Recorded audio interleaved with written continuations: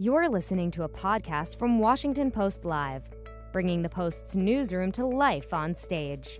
Teen Vogue editor-in-chief Lindsay Peoples Wagner and Pyer Moss designer Kerby Jean-Raymond joined Washington Post fashion critic Robin Givhan to discuss racial inequality and discrimination in the fashion industry and how to make lasting change. Let's listen. Good afternoon. I'm Robin Givhan with the Washington Post. I'm the fashion critic, and thank you for joining me with Washington Post Live. Joining me this afternoon are Lindsay Peoples Wagner, the editor-in-chief of Teen Vogue, and the creator and creative director and founder of Pyer Moss, Kerby Jean-Raymond. Thank you both so much for being here. Thank you, Robin. Hi. I thought I would start out by just asking you to talk a little bit about your road to fashion, because I think for a lot of people, it can seem like an intimidating place to venture. And I think you both had interesting routes here. Lindsay, you are the youngest, I think, editor-in-chief at with Condé Nast, and you started out there at Teen Vogue as an intern from Wisconsin. Yes. And I remember you said that it was, I think, who suggested that you perhaps pursue an internship at Teen Vogue. Can you just talk about that suggestion and the hurdles that you sort of soared over on your road there? Yeah, I mean, I always really loved fashion. I really felt that it was something that I adored from watching The Hills, or I spent a lot of summers with my grandmother at a Black senior citizen center where we would make like quilts and rugs and pillows. But it really wasn't until college that I realized that I wanted to give it a real effort and a real try. So one of my former professors, her name's Jamie Claiborne. Jamie, if you're watching, hello. I miss you. She's always been great to me, and she had saw the post on Ed 2010, which I don't think they even do job postings anymore. But and she said, I think you should go and try it. And so I went and just did closet work, which is basically organizing and merchandising of clothes and returning clothes to designers, and I was hooked. So I came back, every summer, every chance I got, I was interning, and yeah, it was my first job out of school as well. Can I ask you how important it was to have that person who sort of understood, at least to some degree, what it took to enter the industry, to have that person say to you, maybe you should do this? Yeah, I mean, I think that's everything, because especially where I'm from, it wasn't necessarily that anyone was telling me that I couldn't do it. I just didn't know it was actually an option, right? And I think that for a lot of Black kids specifically, you don't even know that certain jobs in fashion are a thing. I think you see just designer, but you don't know that you could also be creative director at brands. You don't know that you could also, be consulting for brands. And I think that that exposure, especially as a young Black girl, is everything. Kerby, you came to fashion from a completely different route. You are a child of immigrants. You are from East Flatbush. And you once had said that when it comes to design, our superpower is our story. So what is your story? What was it about fashion that intrigued you? Because you have tentacles in a lot of creative fields, but fashion is kind of your primary vocabulary. Right. I mean, for me, like getting into fashion specifically was kind of like it was making a choice between all of those different things that were influencing me and that I was being surrounded by, whether it be music or sports or entertainment and science and politics and all these different things that I could have chose from. I gravitated towards fashion because it was something that was like naturally appealing to me was sneakers, and I always wanted to be a sneaker designer. And I remember going into the High School of Fashion Industries like directory book. The New York City High School directory book, and you had like a bunch of different schools, and I landed on the page for the High School of Fashion Industries and saw that they had a shoe design and a jewelry design program. And I always knew how to draw, so I did the portfolio and painted the still lifes and did everything that was required to get into the school. Did technical drawings of shoes and everything. And this was when I was 12 and 13 years old. And when I finally got into the school, we had citywide budget cuts for New York City public schools, and they took away the jewelry and shoe design program, and they defaulted me into a fashion design program as like a next best option.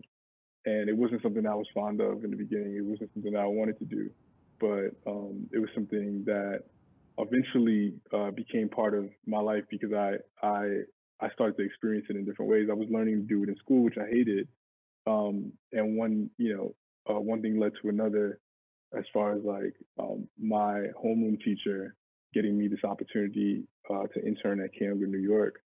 And when I was 14 years old, and I started working for Kay at 14, and at 15 years old,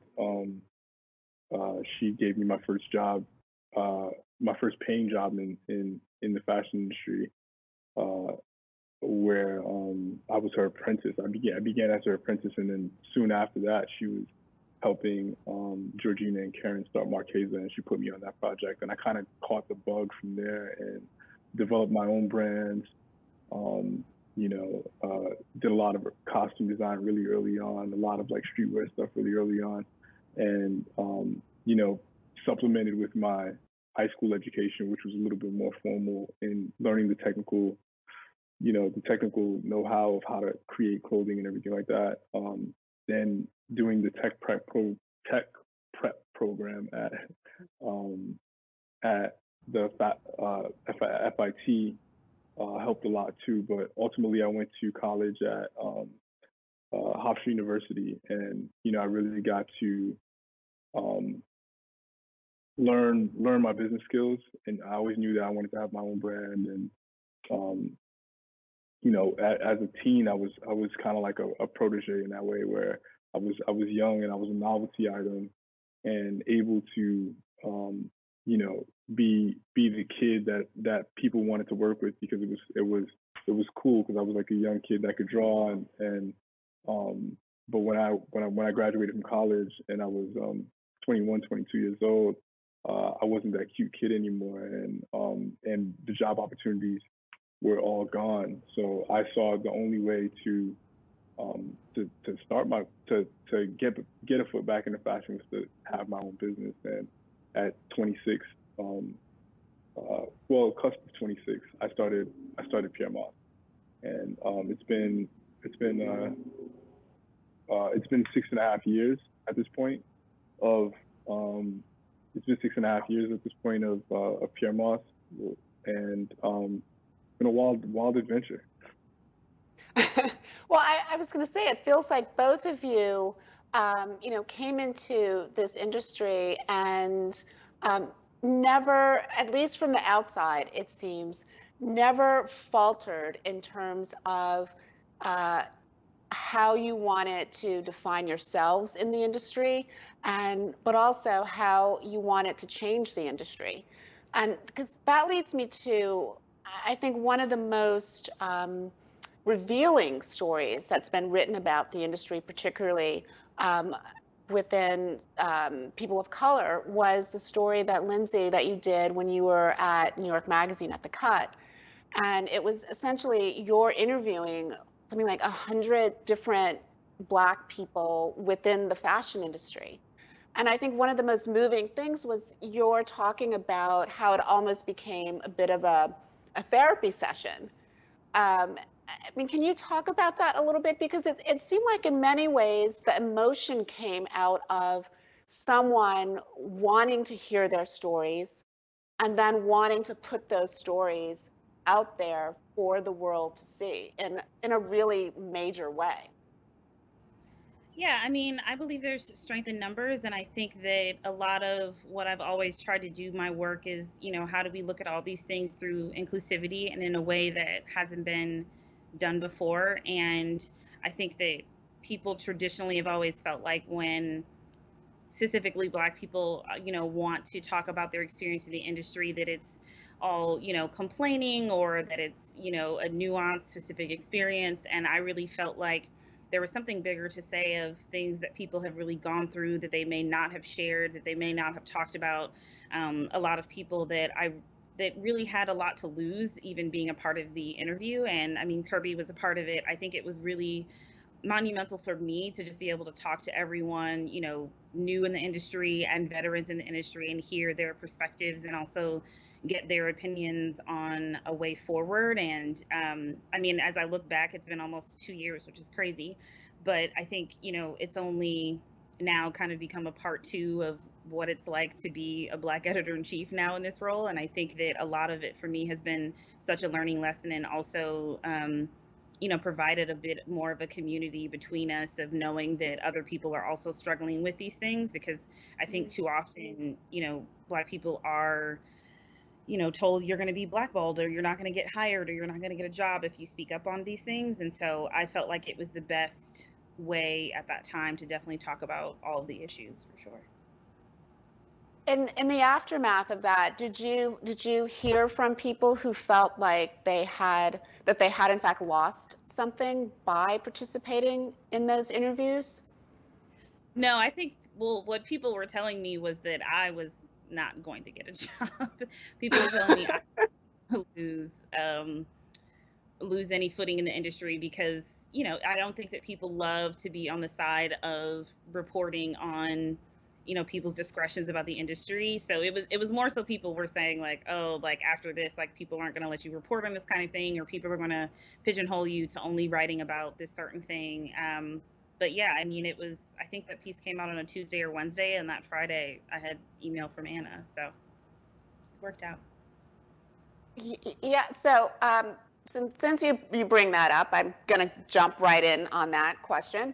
The email from Anna from 2 years ago. I'm really curious, not necessarily, well, not wanting or you to reveal like secrets or anything, but if you want to, feel free. That the conversation that you had with her then about what she wanted from an editor of Teen Vogue versus what she has been saying now, in the midst of so much upheaval in media. It's happened at the Washington Post, it's happened at the New York Times, and it certainly happened at Condé Nast. So can you talk about then versus now? Yeah, I mean, I think that I remember that weekend very clearly, because I thought the email was spam at first, and then I realized it wasn't.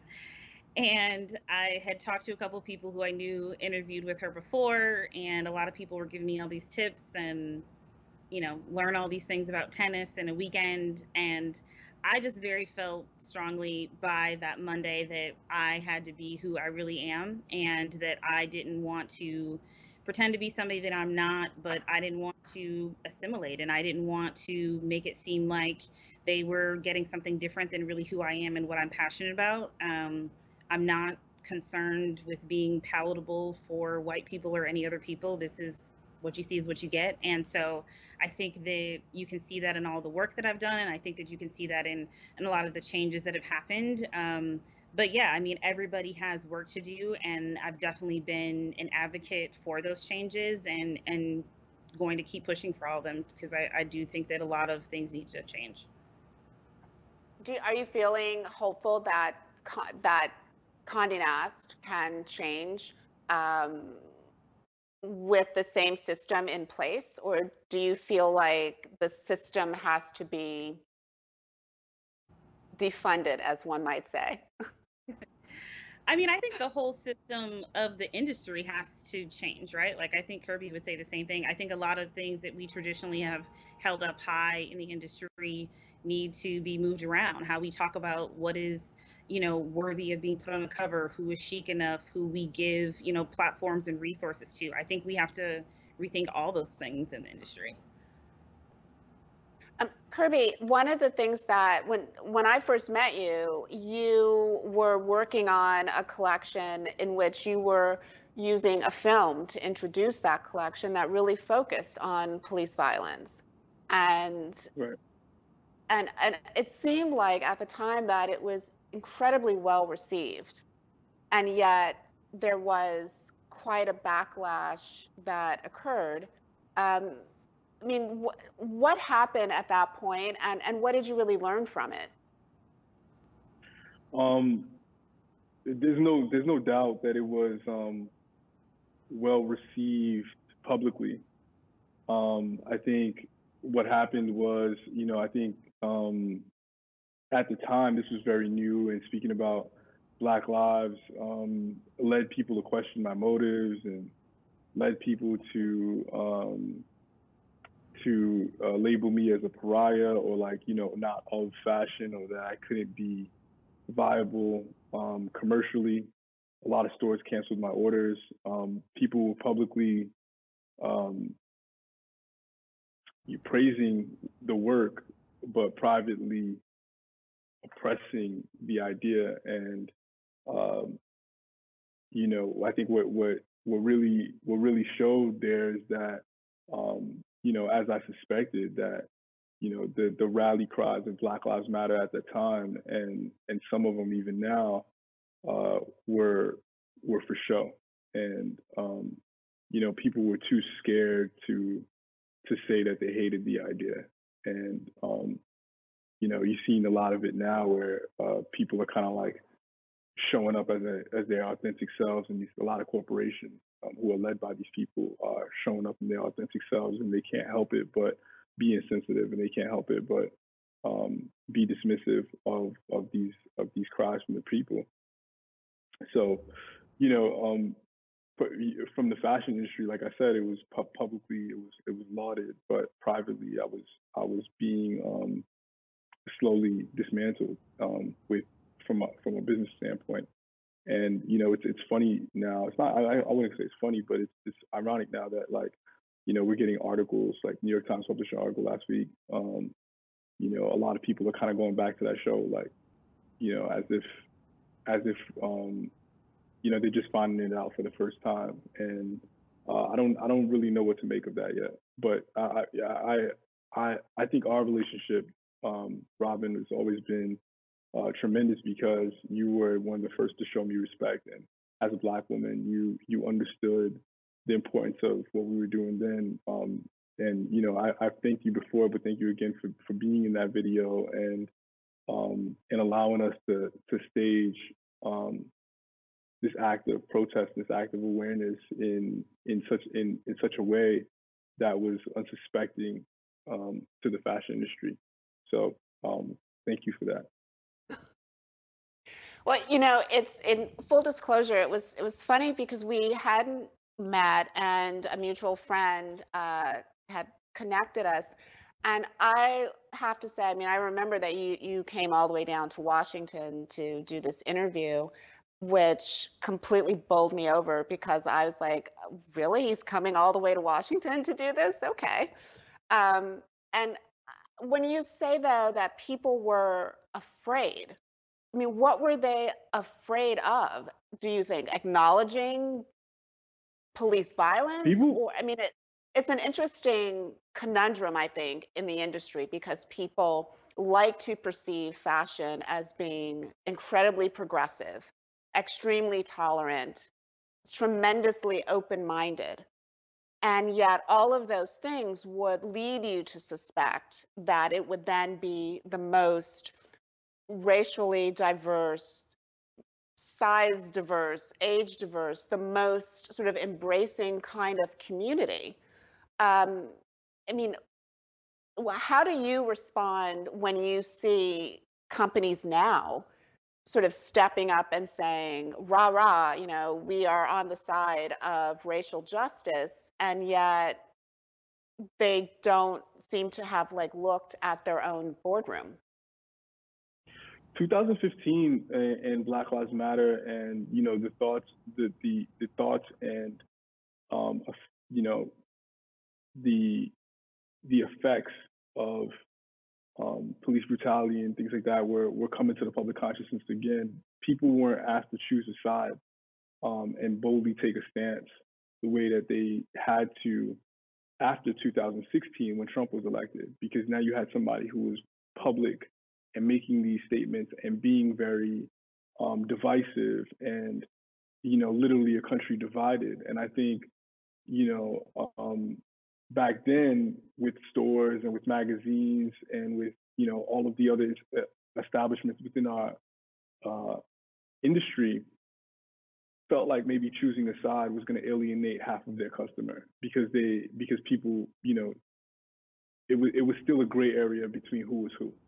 And I think what happened is like, in this Trump era, we've seen a lot of people just become a lot more emboldened, outwardly racist versus covertly racist, what we were experiencing before. And, we're unearthing things now. We're realizing that we had, outward racist among us in the fashion industry, and you're seeing them. You're seeing images now. You're seeing, blackface parties and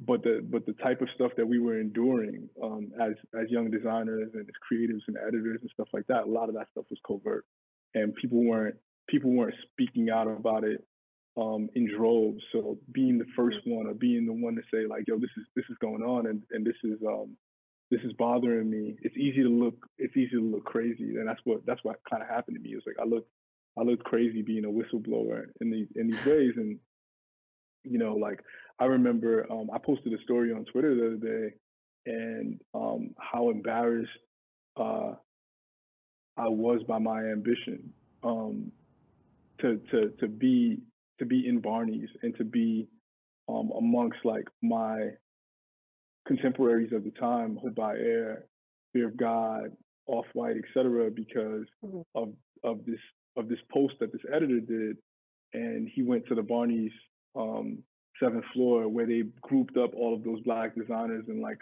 4 racks, and that's kind of like the best that we got as Black designers getting in the Barney's. And the guy who was an influential editor wrote, "Excuse me, please point me to the fuckboy section," or something like that. And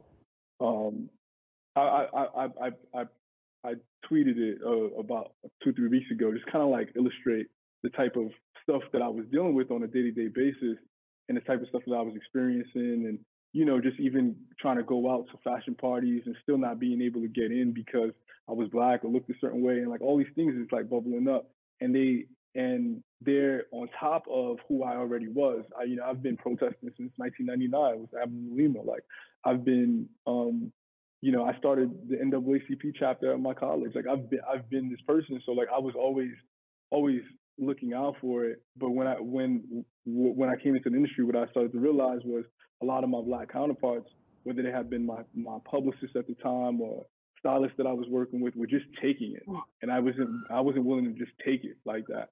And it took my counterparts some soul searching and some shit to happen. It's for Trump to get elected, for them to even come out and say, yo, this, you know what, he's actually not crazy. And for a while I just looked like I was beating a dead horse and doing this shit for attention because no one else was speaking up for me with me. So, Lindsay, I'm curious if you have the same sense of timeline. I mean, did 2016 feel like that was a turning point in your mind in terms of what you were willing to speak up for, what you were willing to sort of put, career on the line for, and whether or not you had other people who were willing to go along with you in making a stand? Yeah, I mean, I think that, Trump definitely played a lot of portions in a lot of things, going badly. But I think that a lot of it for me really started from this place of just humbly coming into the industry and really wanting to learn from the best people and really just being hungry and the first one in and the last one out. And I always had to work multiple jobs because I'm not from a wealthy family, so I couldn't afford to just work my $9 an hour job and go home and wear Chanel all day. So it was a lot for me. I felt very alone, and I felt like there weren't a lot of people to really look up to that wanted to give you the blueprint and wanted to help you and wanted to help you figure it out. And so I honestly just got fed up to a point of wanting to do more work, of really being vocal about a lot of things, because I realized that a lot of the other Black girls that also wanted to work in fashion would start, they would get a job, and then they would, come to me, a month in and be like, hey, like, I don't think I can do this. It's really a lot. There's a ton of microaggressions happening. If I, don't wear designer stuff every day, I don't think these people will ever pay attention to me. I'm not going to get promoted. I'm broke. Like, and I just think I realized that there wasn't going to be a legacy after me, and I've always really tried to ground myself as being a ladder and helping up those around me and helping another Black person get their foot in the door, get a job. And I realized that, I definitely had to put my feet to the fire on some more serious issues to get people into the rooms and to be able to get people to have these conversations. When you got to Teen Vogue, and Teen Vogue had in many ways stood out for its willingness to talk about politics and sort of third rail issues. When you got there, what were the things that you really wanted to bring to the fore? And I think a lot of people wonder, you've been able to bring these things to the table, to put certain people on the cover. So it seems like the lack of that in other parts of the company is not for an unwillingness of the company to let that happen. It's the lack of the will of perhaps other editors to champion it. Yeah, I mean, everybody runs a different magazine, and I for sure, everybody has different experience and life experience on how they choose those different people. I always felt really strongly that, especially when I assisted at Teen Vogue, I felt like, our young Hollywood package was like all white straight couples, and there were no queer couples. There was nobody, mixed. There was nobody that wasn't a straight white person. And I always felt like, you know what, one day if I come back and I'm able to make changes, like, this is something that I'm going to change. I think that a lot of it for me hasn't been, it's not about like canceling anything for me. It's about like holding people accountable, and it's about making changes that are really productive and positive, because I love this industry. I love my job. And I think that it is possible for you to build upon, some failures of other people and make it into a good thing. One of the things that you had been quoted as saying in the past is that if you had a daughter, you weren't really sure if you'd want her to work in this industry. Do you still feel that way, or do you feel like you have cleared a path that would make you more comfortable with having a daughter work in the industry? I still feel that way.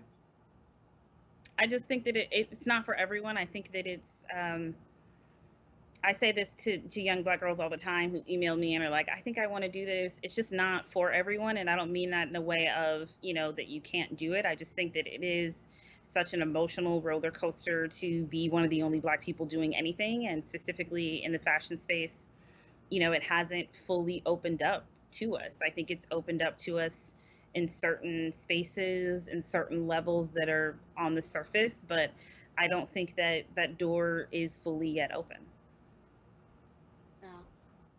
And Kerby, I guess I would sort of put the same question to you. If you had a son who was creative, artistic, would you encourage that son to work in fashion, or would you say, don't do it?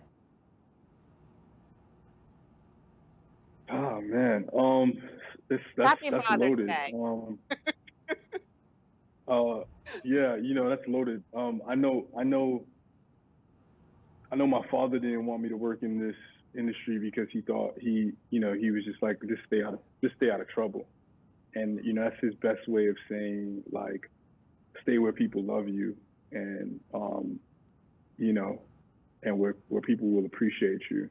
And I think the work that we're doing, and I think the work that Lindsay's doing, the work that you're doing, the work that all of us, all of the designers, whether they're legacy or brand new, and you know, people who are working behind the scenes, people who are doing their PR, we're all making it so that this space loves us back. And it might not love us in our lifetime, but we're going to leave the door open and make it a better place. So I'm confident in the work that we're doing, knowing that it's going to be a better place for my son or my daughter. Well, I want to just get to a couple questions that some people have submitted. And the first one is from Mila Lawson. I hope I'm pronouncing it correctly. Mila Lawson from Illinois. And her question is, have you always felt safe bucking the status quo in fashion and challenging racism at work? And I think either of you could take on that question. I can start with that. I mean, the answer is absolutely not. In the beginning, I like, with a passion, I want to say ferociously, hid the fact that I was Black from the public view until I couldn't anymore, which wasn't much long. But, you know, the minute people realized they liked my work and they saw me, then the two things couldn't coexist. And my work couldn't just be what it was. It had to become something else. You know, if I was making $50,000 evening gowns, they would have still called me a streetwear designer. And, you know, I had the foresight to know that was coming. And, you know, and I knew there were going to be labels that I wasn't going to escape. And I knew there was going to be comparisons that I couldn't escape. And I knew that I was going to be given a shelf life. You know, I remember one of the first desk sides I ever did. And if you guys don't know what desk sides are, it's when your publicist takes a designer to meet an editor. You sit at their desk.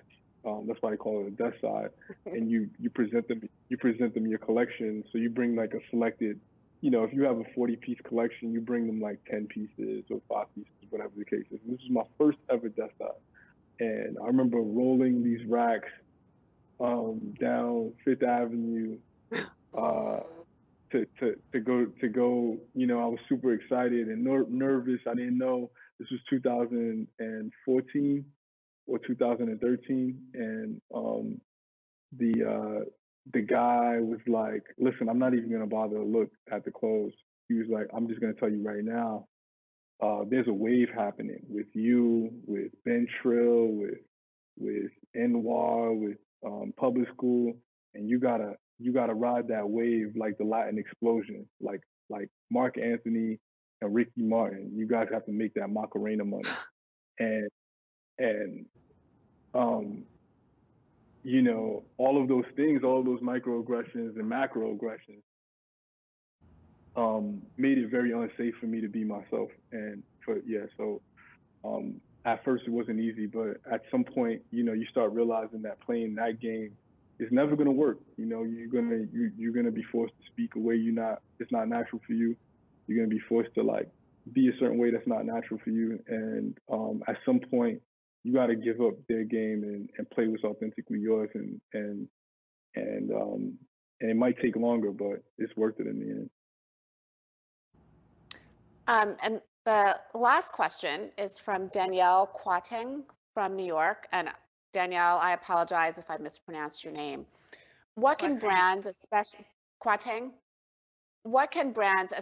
ones who've profited from Black culture, do to intentionally support the communities of color that they've taken from? I will toss that one to you, Lindsay. Yeah, I mean, I think right now there's a lot that brands can do. I think, you know, one of the biggest annoyances that I have right now is seeing all the brands post, you know, an MLK quote, a Mandela quote, or some stock imagery that they found from God knows where, and a Black square, and then, you know, kind of say that they've made a donation, not really say how much or where they've made a donation, and then they're back to posting their usual influencers that are still not really, you know, anything different. And I think what a lot of us are really feeling right now in the industry is that there needs to be a really eager commitment to, making a long-term change, that it can't just be popping in and out of this moment, because if not, we're gonna have this problem again in 6 months. And I think that a lot of the brands have to really be invested in making serious changes from, their boardrooms, but also, making sure there's a pipeline for younger talent to be promoted. I think that it's, a serious effort in, changing influencer networks. And I saw some brands still the other day posting, campaigns that had zero diversity. It's just unacceptable. And I think that it's a holistic point of view that really has to shift for all these brands, and making sure that they're thinking about inclusivity at every turn. Well, I wish I could talk to you for 2 hours more, but I'm going to have to end it at that. Thank you both so much. And thank you to the audience for tuning in. Thanks for listening. To hear more interviews from this series and other Washington Post Live programs, visit us at WashingtonPostLive.com.